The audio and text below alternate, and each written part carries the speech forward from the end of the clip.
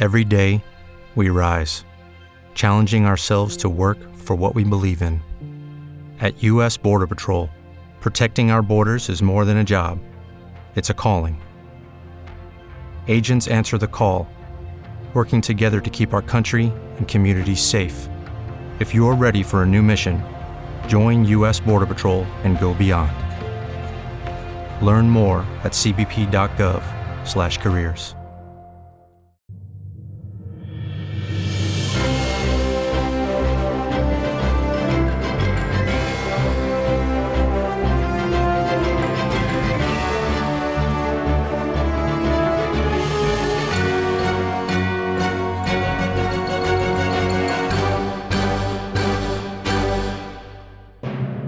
Hi, and welcome to the Dynamic Duel Podcast, a weekly show where we review superhero films and debate the superiority between Marvel and DC by comparing their characters in stat-based battle simulations. I'm Marvelous Joe. And I'm his twin brother, Johnny DC. And in this episode, we're going to find out who would win in a fight between the Flash villain, The Top, and the Marvel character who's formerly known as the Human Top, now known as Whirlwind. Oh, I didn't know that was his old name. Yeah, it's basically two spinny characters, so this is going to play out like the most epic battle of Beyblades ever, or Spin Fighters, depending on what your generation is. Yeah, this, of course, is in lead up to episode 325 of this podcast, which is a team duel where we're going to find out who's going to win between the Flash's Rogues and the X-Men's Brotherhood of Mutants. Yeah, it's going to be a lot of fun. We're going to get into that matchup later on this episode where we figure out the character stats and then run them in 1,000 Monte Carlo simulations, as well as speculate on how the battle will go. Before that, we're going to break down the comic book movie news to come out this past week, of which we got two DC trailers, basically. There was Shazam! Fury of the Gods official trailer 2 and the Harley Quinn Very Problematic Valentine's Day special official trailer. As always, we list our segment times in our episode description, so feel free to check out the show notes if you want to skip ahead to a particular topic. And real quick, guys, don't forget to join us on Patreon, where we offer ad-free episodes of the show, you get access to our Discord chat community, and you get access to get our new Infinity Crisis Marvel vs. DC deck building card game. Check it all out right now at patreon.com/dynamic duel, which is linked in our show notes. Our lowest dynamic 2.0 tier is only $2 a month. And in our fantastic $4 tier, you get all of that, plus access to our monthly bonus episodes, including blooper reels and top 10 shows, as well as the visual data from our dual episodes at no extra cost. And finally, our X-Force tier, which is $10 a month, gets you all of that, and you get to become an executive producer of the show and help us determine our episode content. Again, visit patreon.com/dynamic duel and pick a tier that works for you. We want to give a quick shout out to our newest patron, Malachi. Thank you so much for supporting this show. Yeah, hop on over to our Discord server and come chat with us.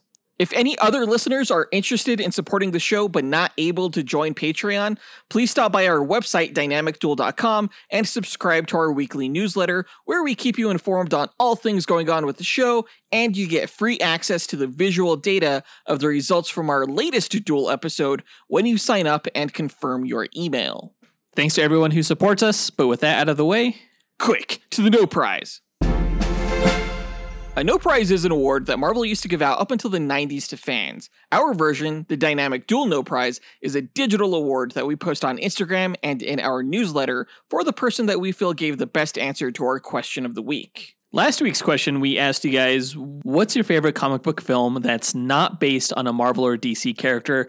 And legitimately, this is probably the most quality answers we've ever gotten from any of the questions of the week that we've ever asked in all 7 years of doing this podcast. We got so many incredible, amazing answers. It was the hardest time we've ever had picking honorable mentions and winners. Right. Basically, it's just a crapshoot. Yeah, honestly, like all of these answers could win the No Prize. But let's go over what we chose as our honorable mentions, starting with CJ Kraft, who said, "Hey guys, CJ Kraft here. And my favorite comic book movie not based on a Marvel or DC property would have to be The Crow. I've seen that movie easily over 200 times and can still watch it with a smile on my face. It's really unfortunate we had to lose Brandon Lee in the filming of it, but his performance is iconic and should be remembered forever. It's actually my favorite movie of all time and holds a really special spot in my heart." Yeah, I didn't actually see The Crow until I was an adult. Alex Proyas did a fantastic job adapting that comic book to film. It's absolutely iconic. Did you ever read the comic book? No, I haven't read the whole thing. I flipped through it and read some parts of it, but not the whole thing. Yeah, it's just so artistic and so brilliantly made. There's really no other film quite like it. And I remember it put like Alex Proyas at the top of like every fanboy's wish list for directors for nearly every comic book property that came out subsequently. Even to this day, I would still love to see Alex Proyas take on another comic book film. Yeah, he doesn't get enough work after Gods of Egypt, and that's a shame. I would definitely love to see him continue working in Hollywood. The sequels to The Crow were all right, but yeah, this one definitely stands out as one of the better comic book adaptations to come out in the 90s. Yeah, and they keep trying to remake it. It's like, stop. It was done so perfectly. There's no need to remake it. That's right. Wasn't the remake going to star Jason Momoa? Yeah, and like, just let the guy be Aquaman or Lobo, you know? He doesn't need to be the Crow because Brandon Lee is the Crow. Exactly. Our next honorable mention goes to Miggy Matangian, who said, "Hey, what's up, guys? This is Miggy, and my favorite comic book film that is in DC or Marvel is Kick-Ass. Its premise is about a nerd who asks the question, why aren't superheroes in real life, and then goes to become a superhero without any fight training or powers. And I think it's really fun because I never really considered the question, but we learn alongside him why there aren't superheroes in real life. This cast is also really good, and it's just a good movie." Yeah, great answer. Kick-Ass is actually produced under a Marvel imprint, and it was one of the very few non-Marvel or DC comic books that I read prior to the film coming out. And I thought the movie did an amazing job of adapting the first arc of Kick-Ass. It really captured that spirit that you got while reading the book of like what it would actually be like to try and be a superhero in the real world and like buy a costume and wear it underneath your clothes and like the kick you get out of doing that and then just like going up onto a rooftop and looking over the city and stuff. It was all like real juvenile stuff that gets way out of hand in the comic book. He gets the shit kicked out of him the first time he tries to save somebody, and then he gets like metal plates in his head, and that's like his superpower kind of. It's a great story though. Fantastic adaptation. Aaron Taylor Johnson knocked it out of the park. Matthew Vaughn and Mark Miller go together so well. Not only did they adapt Kick-Ass together, but they also did the Kingsman series, which was also great. Yeah, that was an answer that Brandon Estergaard gave, but just by luck of the dice, it didn't make it to the honorable mentions. It could have even won this whole thing. Like I said, these are all great answers. But our final honorable mention goes to Matt Lamb, who said, "Hey guys, Matt Lamb here. So as soon as y'all asked the question, I knew which movie it would be, and it's going to be The Rocketeer. I remember whenever that movie came out in 91, going to see it in theaters and just having a blast. And what's not to love about it?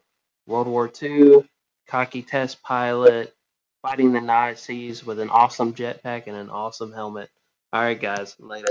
And that's a great answer. Like, I loved The Rocketeer when I saw that movie as a kid. The design of the character is just so cool and so retro. It's awesome. Yeah, I think that movie, when we saw that in theaters, we must have been only like 5 or 6 years old. I think that started my lifelong passion with Art Deco style, because The Rocketeer is like a quintessential Art Deco character. I was actually surprised that that comic book didn't come out until 1982, and it was paying homage to the pulp serials of the 30s and 40s. But it's just a brilliant story. Just a guy with a jetpack battling Nazis with a dope-ass helmet. It really doesn't get much better than that. No, I remember after seeing that movie, like every backpack I owned after that also became a jetpack. Right. And actually nowadays, I own the Rocketeer helmet and the leather jacket, which is dope as hell.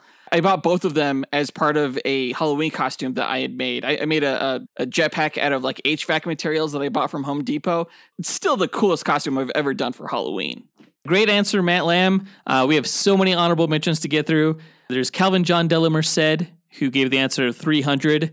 Fucking awesome movie. Great movie. Scott Camacho and Rick McGrew both gave the answer of Spawn, which, doesn't really hold up. But back in the day when we were kids seeing that in theaters, that movie was the shit. It was so really damn cool. John Leguizamo as the evil clown, classic. Oh, yeah, absolutely. Colby Henches gave the answer of Sin City, probably the most masterfully crafted comic book adaptation on this list. It's perfect. It was a flawless adaptation of Frank Miller's comic books. Yeah, that was actually me and my wife's first date was seeing that movie. Wow. Great movie. Yeah, I want to watch it again.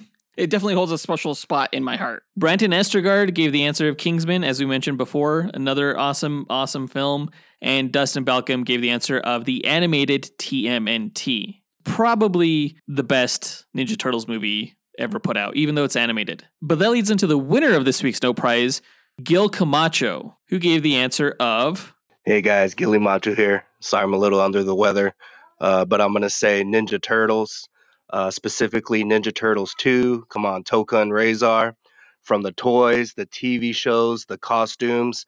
My twin brother and I, every birthday theme we had was always Ninja Turtles, so there's a special place in my heart for it. Even the first 2 movies today can stand out to the best movies now. I'm going to say Ninja Turtles. Thank you, guys. So why did Gilly win the No Prize when I just said that TMNT was probably a better Ninja Turtles film?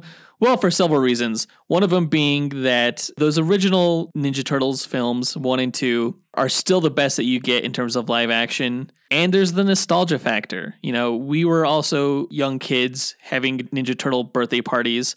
I think the order went Ninja Turtles, then it was Power Rangers for like a year or 2, and then it was like Marvel and DC. We also had Ninja Turtle pajamas, which were dope because they had bandanas that could have easily gone around our neck and strangled us in our sleep, but we didn't give a shit because they were awesome. And it was the 90s.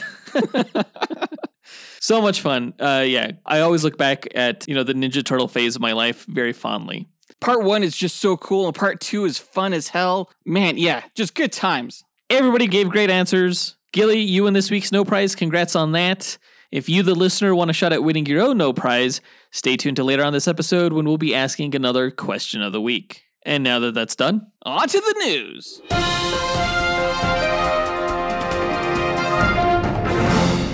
Okay, this past week, we got the official second trailer for Shazam! Fury of the Gods. I didn't actually expect this trailer to come out until closer to Ant-Man and the Wasp: Quantumania came out, considering that a film was likely to have this trailer in front of it. But it looks like we got it early, and it was way more action-packed than I thought it was going to be. Like, I really liked the first movie, and I loved the action in that one.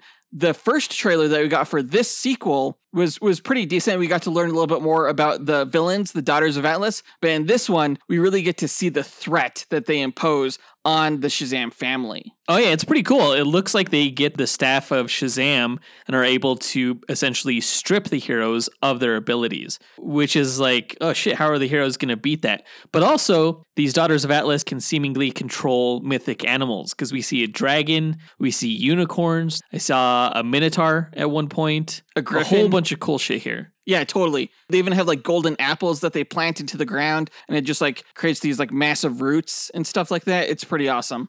It's a very Greek mythological take. Yes. Which is pretty interesting considering that I feel like Shazam has never really delved too deeply into that side of things. It's more like Wonder Woman's realm. Right. But it makes sense considering a lot of the gods that grant Shazam his powers are from the Greek pantheon. Oh, except for Solomon, you know. And I guess Hercules and Mercury are the Roman names of Heracles and Hermes. Right, bit of trivia there for you. What I also really liked about this trailer is that it still seems to capture the humor that we saw in the first film. And the first film was pretty funny.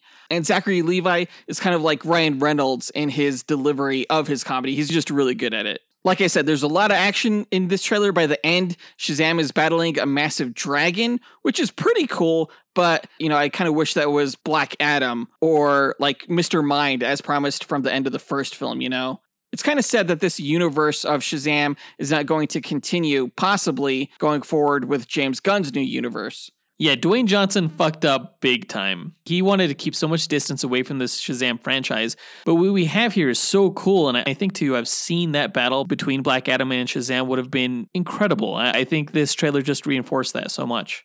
Anytime I think about something like that, about like, oh, it would have been so cool if we could have gotten this, and now we never will, I just have to remind myself, like, maybe in the future, we still will. I don't know. So it's a little bittersweet watching this trailer, but I'm still looking forward to the movie now more than ever because of how cool this trailer was. It was a great trailer. If there was anything to knock about it, I would say the one bad thing was Lucy Liu's performance when she said, "We end this now." What the heck? Why? Why? Why would you nitpick I just thought that? It was a bad delivery. I mean, she looks great. I swear she has not aged a day in like 20 years, but her acting has never been all that solid. And I think that pops up here. Okay. Well, that's an opinion one could have, I guess, if they were being a nitpicky piece of shit. Gee. I mean, overall, it was a fantastic trailer. I agree. Looking forward to it when it comes out on March 17th, so not too far away. Of course, last week we also got our first trailer for the Harley Quinn, A Very Problematic Valentine's Day Special, which I was not expecting. And it's pretty cool that HBO Max is putting out a special, kind of like Marvel does with Disney+. What a bunch of copycats. Since when does DC do television specials? Ever since Marvel did? Since now. Quite the trend for DC to follow Marvel in that way. Don't even try that. Like, for all you know, they were planning this special like long before any of Marvel's specials, because it takes a long time to do this animation, apparently. I doubt that. You don't know. You don't know. Did you notice that at the beginning of the trailer, it says it's a Max original instead of an HBO Max original? I did not notice that. This is the first time I'm actually seeing them refer to the platform as Max instead of HBO Max. But in this trailer, it looks like a lot of love is in the air. A lot of interesting couples here, like King Shark and his lady shark friend, Zatanna and the Flash. Looks like Bruce Wayne is in prison, which, is coming off the fallout from season 3. We get to see Kite Man and Golden Glider just sharing their love, as well as Harley Quinn and Poison Ivy in a way that seems very pornographic, for lack of a better term. I mean, we've seen them get down in the show before, after the fact. Like, we've never seen, from my memory, an actual sex scene between the two characters. From what I've heard from critics who have seen this already, the special is borderline NC-17. Well, I'm over 17, so, There we go. Yeah, it works. I don't need to worry about it. It's probably just because Poison Ivy gives off pheromones, and the pheromones that she gives off during their romp session are so powerful that it makes like the entirety of Gotham start having sex. But that's nothing we haven't seen, like from the orgy scene of the Court of Owls in the last season. There's a lot of nudity there. I forgot about that. But I'm looking forward to watching it because the Harley Quinn series is really good. It actually just won the Critics' Choice Award for Best Animated Series. The show is hilarious. And well made. A lot of people aren't watching Harley Quinn, and they should be, because it's such a great funhouse mirror version of the DC universe. Yeah, totally. It looks like this is dropping February 9th, just in time for Valentine's Day. So make sure you check it out. It's not like you're watching a full series. It's just a special. It looks like it's going to be good times. Yeah, our review of the special will actually drop on Valentine's Day. And there you go. There's your Valentine's Day plans right there. Yeah, what better way to spend the day with your loved one than to, kick back, turn on the fireplace, hear Jonathan and I talk about animated Harley Quinn and Poison Ivy getting it on. There you go. There you go. But with Harley Quinn and Poison Ivy and all of the other couples that we see in this trailer, that brings us to our question of the week.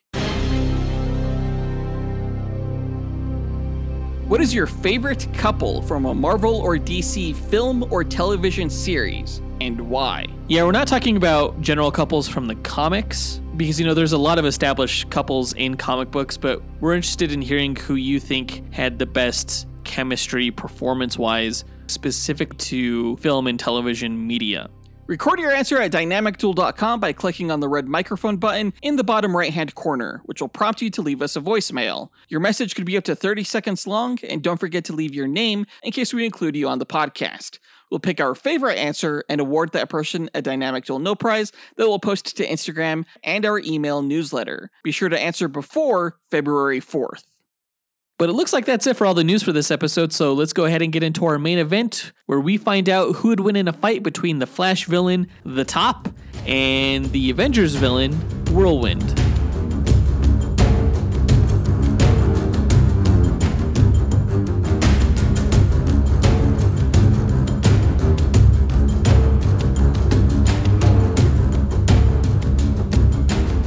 All right, The Top versus Whirlwind. As we said at the top of this episode, these are the spinny villains of Marvel and DC. They're not the only spinny villains, but they're probably the most prominent spinny villains. This particular matchup, I believe, was determined by our executive producers, And I thought it was a fantastic idea. I've always been a big fan of Whirlwind ever since, we used to play the Captain America and the Avengers arcade video game at the movie theater. Whirlwind was the very first boss that you would fight within that game. And he was really hard. It was a hard game, but I've always had a kind of like a nostalgic love for the character because of that. Yeah. Whirlwind hasn't shown up in any like movies or anything, but he should, because he's pretty cool. I guess it would be hard to depict him as a badass if he's not allowed to actually slash any people. So I would assume that any movie involving him would have to be like rated R or something. He has a very interesting look that they would need to adapt for live action as well. He kind of looks like a bullet with fins in some instances, at least his classic depiction. It's interesting. Well, they've done some pretty good looks for him in some of the cartoons that he's appeared in. Oh, cool. I mean, not that the top has a better look. He's a guy who just wears like striped tights and that's it. The top has the absolute worst costume out of any supervillain I've ever seen. It's just stripy footy pajamas, literally. Like they couldn't develop a better look for this guy over all these years. It's crazy. It was the Silver Age. What are you going to do? To this day, though, I mean, Whirlwind was a Silver Age villain, but he looks badass now. Yeah. No excuse. I have no excuse. But if you've never listened to one of our duel episodes before, the way we determine a winner between these two characters is by running 1,000 Monte Carlo simulations using their statistics. A Monte Carlo simulation is a probabilistic model used to determine outcomes through random sampling. And in our case, it randomizes statistics along a normal distribution, which is a bell curve as a way to simulate the many variables that can occur during battle. The stat parameters we use are based on the official Marvel Power Grid, and we use that criteria to extrapolate the DC character's stats. We've included some additional stat categories of our own, such as range, damage potential, versatility, and perception, in order to create a more complete and robust simulation. Running these 1,000 simulations gives us a percentage of wins for each character, and we declare the one with the higher percentage to be the ultimate victor, considering that they're more likely to win any given battle. No character ever wins 100% of the time. Comics have shown that there's usually a way for Batman to defeat Superman, and we feel our method falls in line with the precedents that have been established in the comic book stories. And we use this method because it was the least subjective, most unbiased way to determine who would win. Of course, we're both heavily biased toward our respective allegiances, so instead of debating these matches forever, we just let the math decide for us. So there's no fan votes here, and no relying on just feats. Before we run the simulations, though, we like to break down each character's histories and abilities before improvising a scenario on how we imagine one of the 1,000 simulations we run would play out, beat for beat. And I believe it's my turn to go first with the DC character's backstory, so let me tell you all about the top. Now, Roscoe Dillon was a young boy when he found a toy top in his attic. Though the toy was simple, it became his favorite thing in the whole world. Above sports, above friends, above anything else. The top was his obsession. Or rather, tops, plural, which Roscoe played and experimented with every day at the toy factory located in his neighborhood. As he grew to an adult, his life spiraled out of control, and he resorted to a life of petty crime. After being imprisoned twice, Roscoe surmised that he needed an angle to be a more successful criminal, and when he was released, he began studying and mastering the physics behind centrifugal and centripetal forces. Practicing his studies on himself, he found that by spinning at high speeds, he activated unused parts of his brain that also operated at high speed, which triggered a telekinetic control over himself that allowed him to spin at high speeds on his own, fast enough to deflect bullets.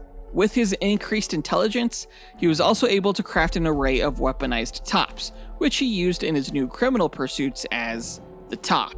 So he's just a guy who taught himself how to spin real fast? Yes. Oh my god. Okay. The Top's newfound criminal success caught the attention of the Flash, who you can learn more about in our Flash vs. Quicksilver episode. Top proved to be a formidable foe for the Scarlet Speedster, though the hero always managed to come out on top, resulting in the Top continually finding himself at the bottom of a jail cell. The Top achieved newfound success, however, after partnering with fellow Flash rogues, including Captain Cold, who you can learn more about in our Captain Cold vs. Pyro episode. Eventually, Roscoe met and began dating Captain Cold's younger sister, Lisa Snart, a figure skater that Roscoe coached to help her master the pirouette and achieve international acclaim. As Roscoe continued his career as a supervillain, spinning at high speeds, he began unlocking new parts of his brain and increased psychic abilities. In one fateful bout with the Flash, however, these newly activated brain cells were scrambled as they encountered vibrations from the Flash's speed as Roscoe was spinning. The Flash, unwittingly and unintentionally, administered a fatal brain injury to the Top that he would succumb to days later, though not before he realized he was dying and planned a scheme that involved blowing up Central City with a series of high-speed bombs shortly after his death. With help from the Rogues, the Flash was able to find and disable all of the bombs at the last second. Though Roscoe died, his psychic presence, having grown more and more powerful over the years, survived. When Barry Allen's father, Henry Allen, was in a car accident that caused his heart to stop for 30 seconds, Roscoe's mind possessed Henry's body, which he used to find the Flash, who Roscoe had deduced was Barry Allen. After failing to possess Barry Allen's body and unable to return to Henry's, Roscoe's mind drifted for about a week until he found another comatose body and used it to wreak havoc on Barry Allen's loved ones, including digging up the body of Barry's then dead wife, Iris West, to torment him. The Flash enlisted the help of the magic hero Zatanna, who you can learn more about in our Zatanna vs. Scarlet Witch episode, to mentally wipe the Flash's alter ego from Roscoe's mind and magically alter his mind to change him from a villain to a hero. It worked, though it wasn't long, however, before Roscoe suffered a mental breakdown over the guilt of all of the evil he had done in his life. He began psychically altering his former allies, the Rogues, to turn them good over time as well, though he was only successful in affecting Heatwave, Trickster, and the Pied Piper, the latter two of whom you can learn more about in their respective duel episodes against Toad and Songbird. After joining the Flash in a battle against the Rogues, the Top worked through his guilt by brutally beating the Rogues, and when he was confronted by the Flash, Roscoe's broken mind left his body. Years later, Roscoe possessed the mind of Senator Thomas O'Neill, a vice presidential candidate and running mate of C. Jacob Cartwright. Believing he should be president, Roscoe orchestrated an assassination on Cartwright, though his plan was thwarted by the new Flash, Wally West, who you can learn more about in our Flash vs. Speedball episode. As Roscoe attempted to flee with the senator's body, he suffered another mental breakdown, believing he was being attacked by ghostly forms of the Rogues. The police found him wandering incoherently, and he was imprisoned in Iron Heights, a maximum security prison for metahumans. Roscoe eventually escaped Iron Heights and attempted to rejoin the Rogues, but was rejected out of concern for his mental state. Following the events of Identity Crisis, where the superhero and villain community learned that members of the Justice League had been unethically altering the minds of villains for years, Wally West found a note from Barry Allen confessing what he and Zatanna had done to the Top's mind and asked him to fix their mistake. At the Flash's request, Zatanna undid her psychic alteration on the Top, and, now sane, the Top confessed his own psychic alteration on other Rogues, swearing to turn them all villainous once again before fleeing. After orchestrating a battle between the Rogues and the ones he reformed, the Top appeared with his own version of the Rogues team, consisting of Flash villains Plunder, Murmur, Tar Pit, Girder, and Double Down, all of whom were psychically manipulated to join his team.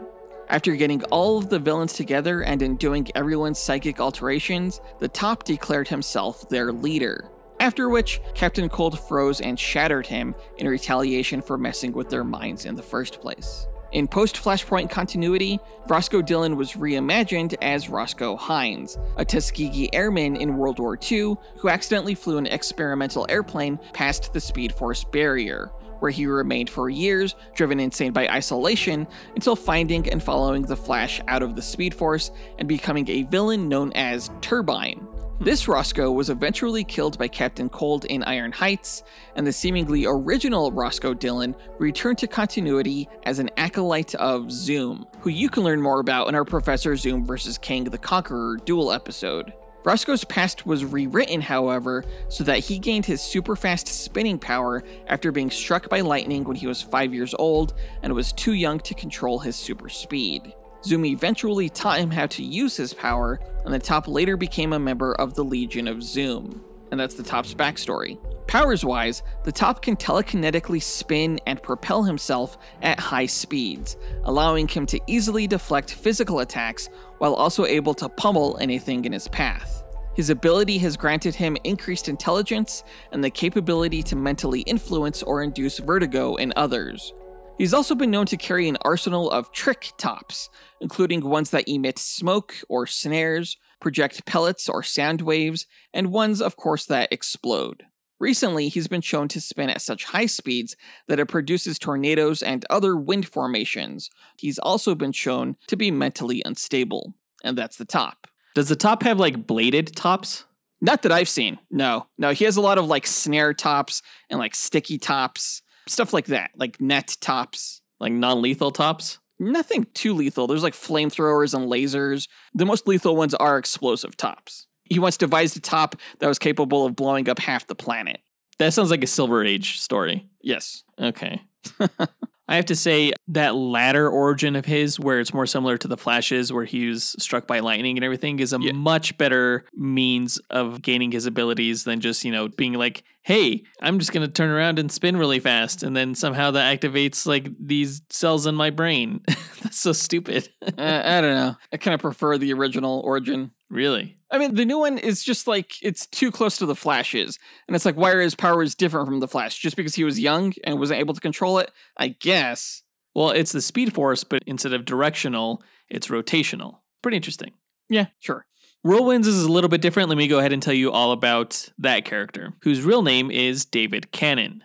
Now, David Cannon was born in Kansas City, Missouri to unknown parents. Little is known about his life growing up, save that in his adolescence, his mutant ability developed that allowed him to spin at high speeds. He was a bully as a kid, using his powers to beat up other kids and commit petty thievery. As he got older, he began using his powers in lucrative ways, working as a circus performer, professional wrestler, ice dancer, and speed skater, hustling sports bets. Ice dancer? Yeah, he was performing in like ice shows when he got the idea to become the Human Top. Okay. They both have weird things about their history, okay? Let's not talk about it. Overconfident that his powers would let him do whatever he wanted without getting caught, David fashioned a costume with a pointy helmet and called himself the Human Top. He went on a crime spree, stealing jewelry from department stores, and while the heroes Ant-Man and the Wasp failed to stop him from escaping their first encounter, they later defeated him and had him arrested. And though David would eventually get beaten by other heroes such as Spider-Man and the Fantastic Four, it was Ant-Man and the Wasp that most frequently clashed with him and whom he became obsessed with defeating, particularly the Wasp, whom you can learn more about in our Bumblebee vs. Wasp duel episode. Deciding to take things up a notch, David stopped calling himself the Human Top and changed his outfit and his name to Whirlwind. He took on the fake identity of Charles Matthews and secretly got a job as the Wasp's chauffeur. Gaining access to the Avengers Mansion, he ambushed Ant-Man and the Wasp, but the pair were assisted by the other Avengers present, including fellow mutant speedster Quicksilver, who were able to stop him.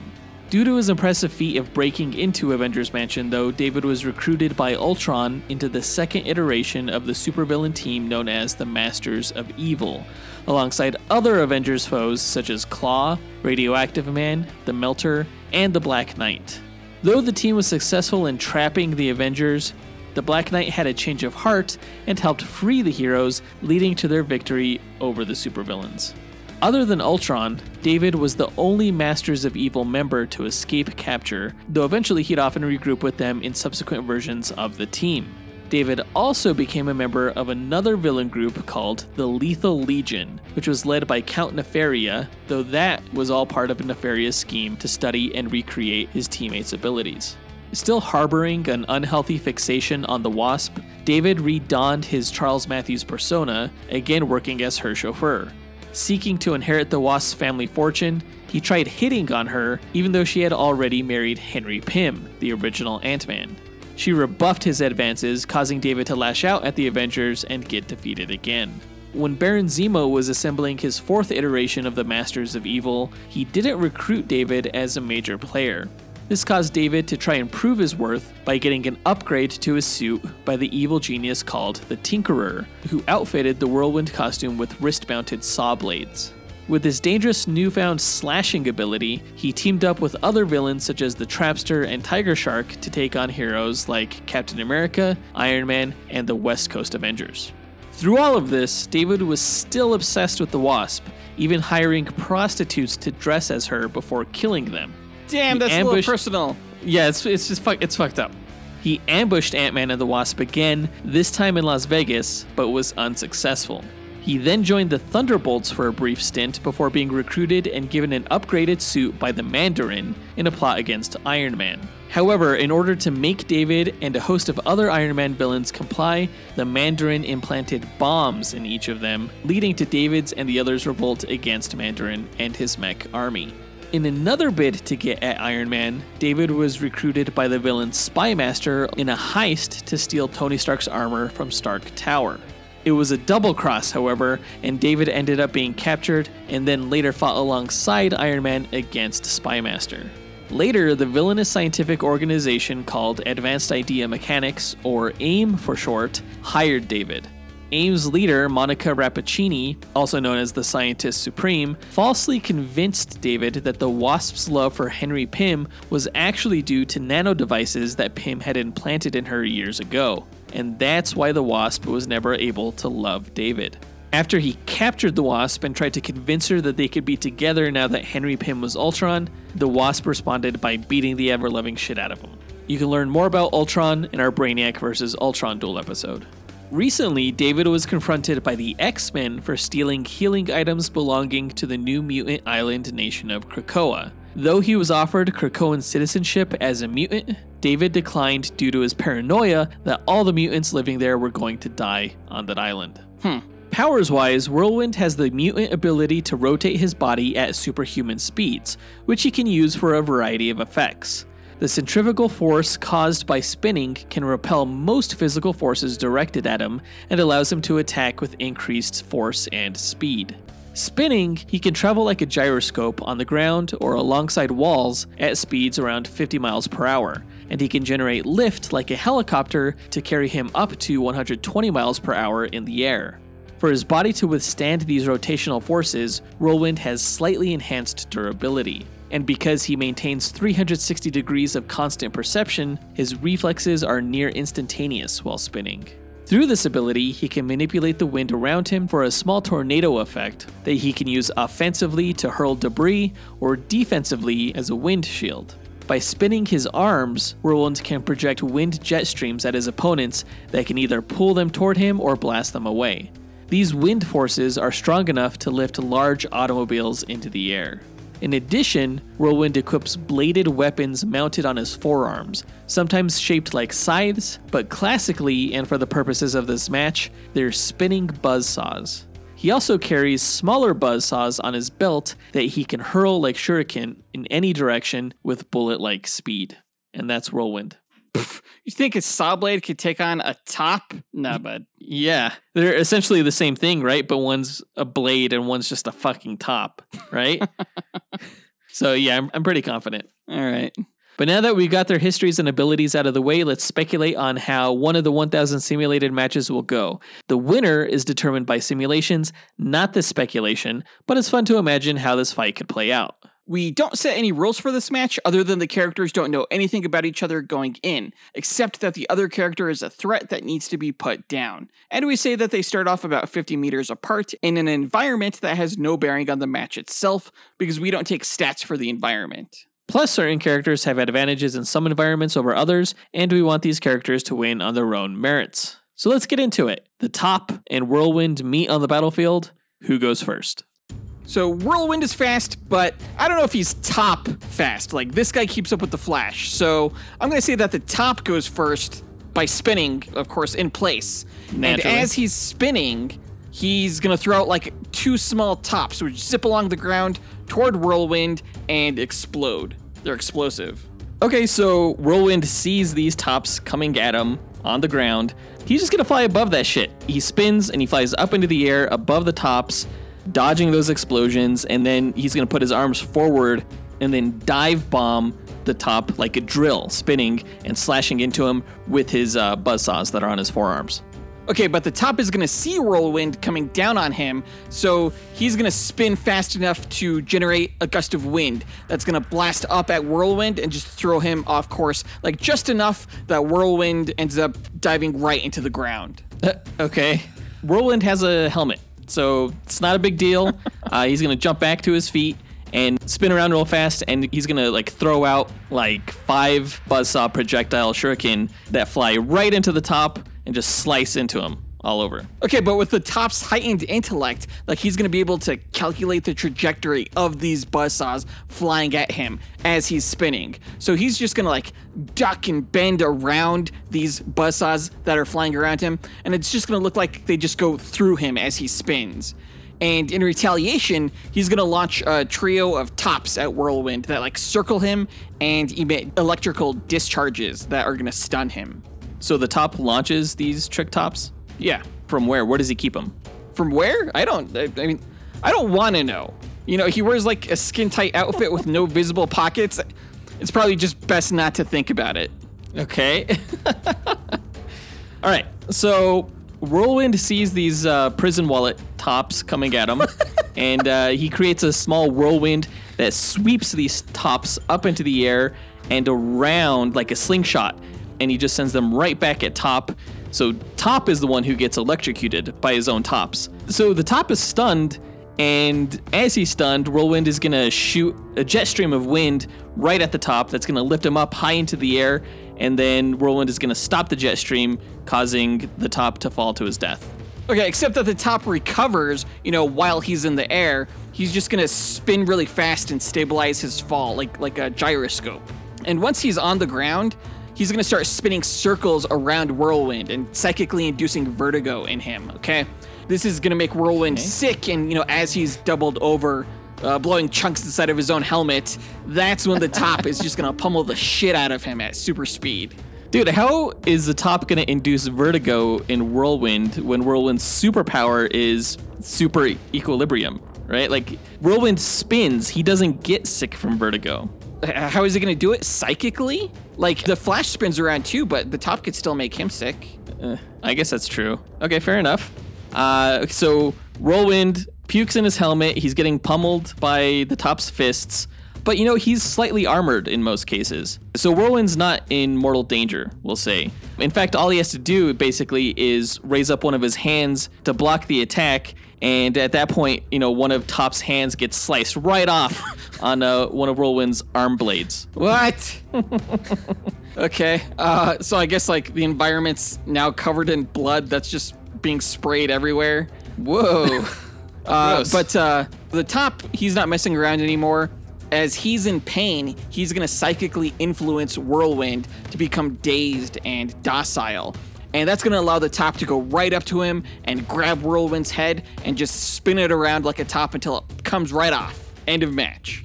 How is he going to do that if he only has one hand? He has large hands. What? No, he doesn't. He wishes he did. You don't know? Maybe he like jumps on his shoulders and does it with his feet. It doesn't matter how. What matters is that Whirlwind is going to do nothing to stop him because he's dazed. The match is over. Except that I bet you Whirlwind's helmet blocks against telepathy, just like Magneto's or Juggernaut's. Fucking dumb. Why? Okay? Is he immune to psychic attacks? Have you read this in the comics? I thought so. Yeah, Whirlwind's dead. No? I'm going to say, you know, with all the blood that Top is losing from his stump hand, you know, you said it was like sprayed everywhere. The dude's going to start losing consciousness. So Top is going to lose his psychic control over Whirlwind, at which point Whirlwind just snaps out of it and then buzzsaws right into Top's chest. Match over. That's how it ends. That's violent. They're buzzsaws. Like, it was going to go there. They're pretty violent. Yeah. Did I say that the Top lost a lot of blood? Because I meant that he didn't. We could go ahead and leave the match there. Either the Top psychically dazes Whirlwind and then he spins his head off, or the Top loses too much blood to take psychic control and then gets a buzzsaw in the chest. We'll go ahead and find out which of these scenarios happens when we input the stats on these characters, run the simulations, and come back with a winner. All right, that was a pretty fun match. I kind of assumed it was going to play out like Spin Fighters or Beyblades, But Whirlwind is really the only one with the blades, so I feel like Top would not want to get close to him whatsoever. No, I tried not to during the speculation. Yeah. Fortunately, both of these guys have plenty of tricks at their disposal to, keep each other at somewhat of a distance. The stats were pretty interesting, I thought. One of the things I did not like was that Jonathan insisted that the Top was faster than Whirlwind. Due to the fact that the Top goes up against the Flash. And I don't know how I feel about this. I'm just taking him at his word. I mean, like I said at the beginning of the match, Whirlwind is fast, and you even know his exact speed. But I've seen numerous comic panels of the Top keeping up with the Flash, and even the Flash saying that the Top is incredibly fast. So I don't think it's too big of a stretch to say that the Top is faster than Whirlwind. Whatever. We also said that the Top is more intelligent, because Whirlwind is kind of a dum-dum, and the Top actually has quite an accomplished list of intelligence feats. Yes, yeah, actually that was their biggest discrepancy, the difference in intellect. But that was actually tied, though, also with durability. We said that Whirlwind was much more durable than the Top, who, again, really has not too impressive of a costume. We also said that the Top was more versatile, considering his mental abilities and his trick tops and gadgets, but in every other category, they were pretty evenly matched. So with all of these stats in consideration, Joseph, who do you think is going to come out on top? I think it's going to be really close. It might be like a coin toss that's going to go in Whirlwind's way. That's my hope. But my guess is I have no idea. Although 60% of our Instagram poll takers said that Whirlwind was going to win. Well, let's see if they're right. I have the results right here. The winner of the matchup between Top and Whirlwind is Top. What? By 58.2%. No. So it wasn't that close. Definitely was not a coin flip. Really? 58? Yes. Compared to 41.8% of wins for Whirlwind, or 418 of the 1,000 matches. I totally thought that Whirlwind was going to have this one. I'm not going to lie, so did I. I thought that Whirlwind was just going to be way more lethal than the Top. But when it came down to it, the Top just has a bit more going for him, and Whirlwind is a little bit closer to a one-trick pony than his opponent. I guess when you stop to consider Top's psychic abilities, all the different trick tops he has, and his intelligence over Whirlwind, it kind of makes more sense. I kind of hate this. I like Whirlwind as a villain. I think he looks pretty badass. I think his powers are cool. And the Top is just a little bit too dopey for me to take this loss lightly. You just don't top the Top. Nah, that was stupid. I hate it. My childhood just died a little bit. The child that used to play the Captain America and the Avengers arcade game growing up. But I think we should still, one of these days, incorporate a fashion stat. Because Top would get negative points there, and Whirlwind would be... Honestly, he's one of the cooler looking villains in all of Marvel. Definitely the most lethal looking one of them. Yeah. But that does it for this duel. Let us know what you thought about the results by writing to us at dynamicduelpodcast@gmail.com or by visiting us on Instagram or Twitter. You could find links to all of our accounts by checking out our show notes or visiting our website, dynamicduel.com. And on our site, you can also find a link to our Patreon page where you can join our Dynamic 2.0 tier and chat with us fellow listeners, our Fantastic 4 tier, which gets you bonus content each month, or our X-Force tier that makes you an executive producer of this podcast. If you can't join Patreon, you can still support our show by signing up for our e-newsletter, also at dynamicduel.com.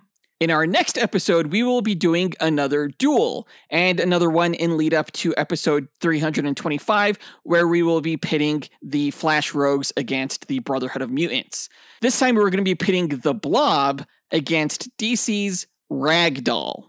Right, both of these guys are able to kind of negate, deflect, or reflect any physical impact brought on them. Blob is hella strong and durable, but Ragdoll is pretty damn smart and evasive, so I think they're going to balance each other out, and it should be exciting to speculate on how that match will go. They're almost both made out of rubber, so it'll be fun. But that does it for this episode, guys. We want to give a big thanks to our executive producers, Ken Johnson, John Starosky, Zachary Hepburn, Dustin Balcom, Miggy Matangian, Brandon Estergaard, Nathaniel Wagner, Levi Yaton, Nick Abanto, Austin Wasilowski, AJ Dunkerley, Scott Camacho, and Gil Camacho for helping make this podcast possible. And we'll talk to you guys next week. Up, and away. True believers.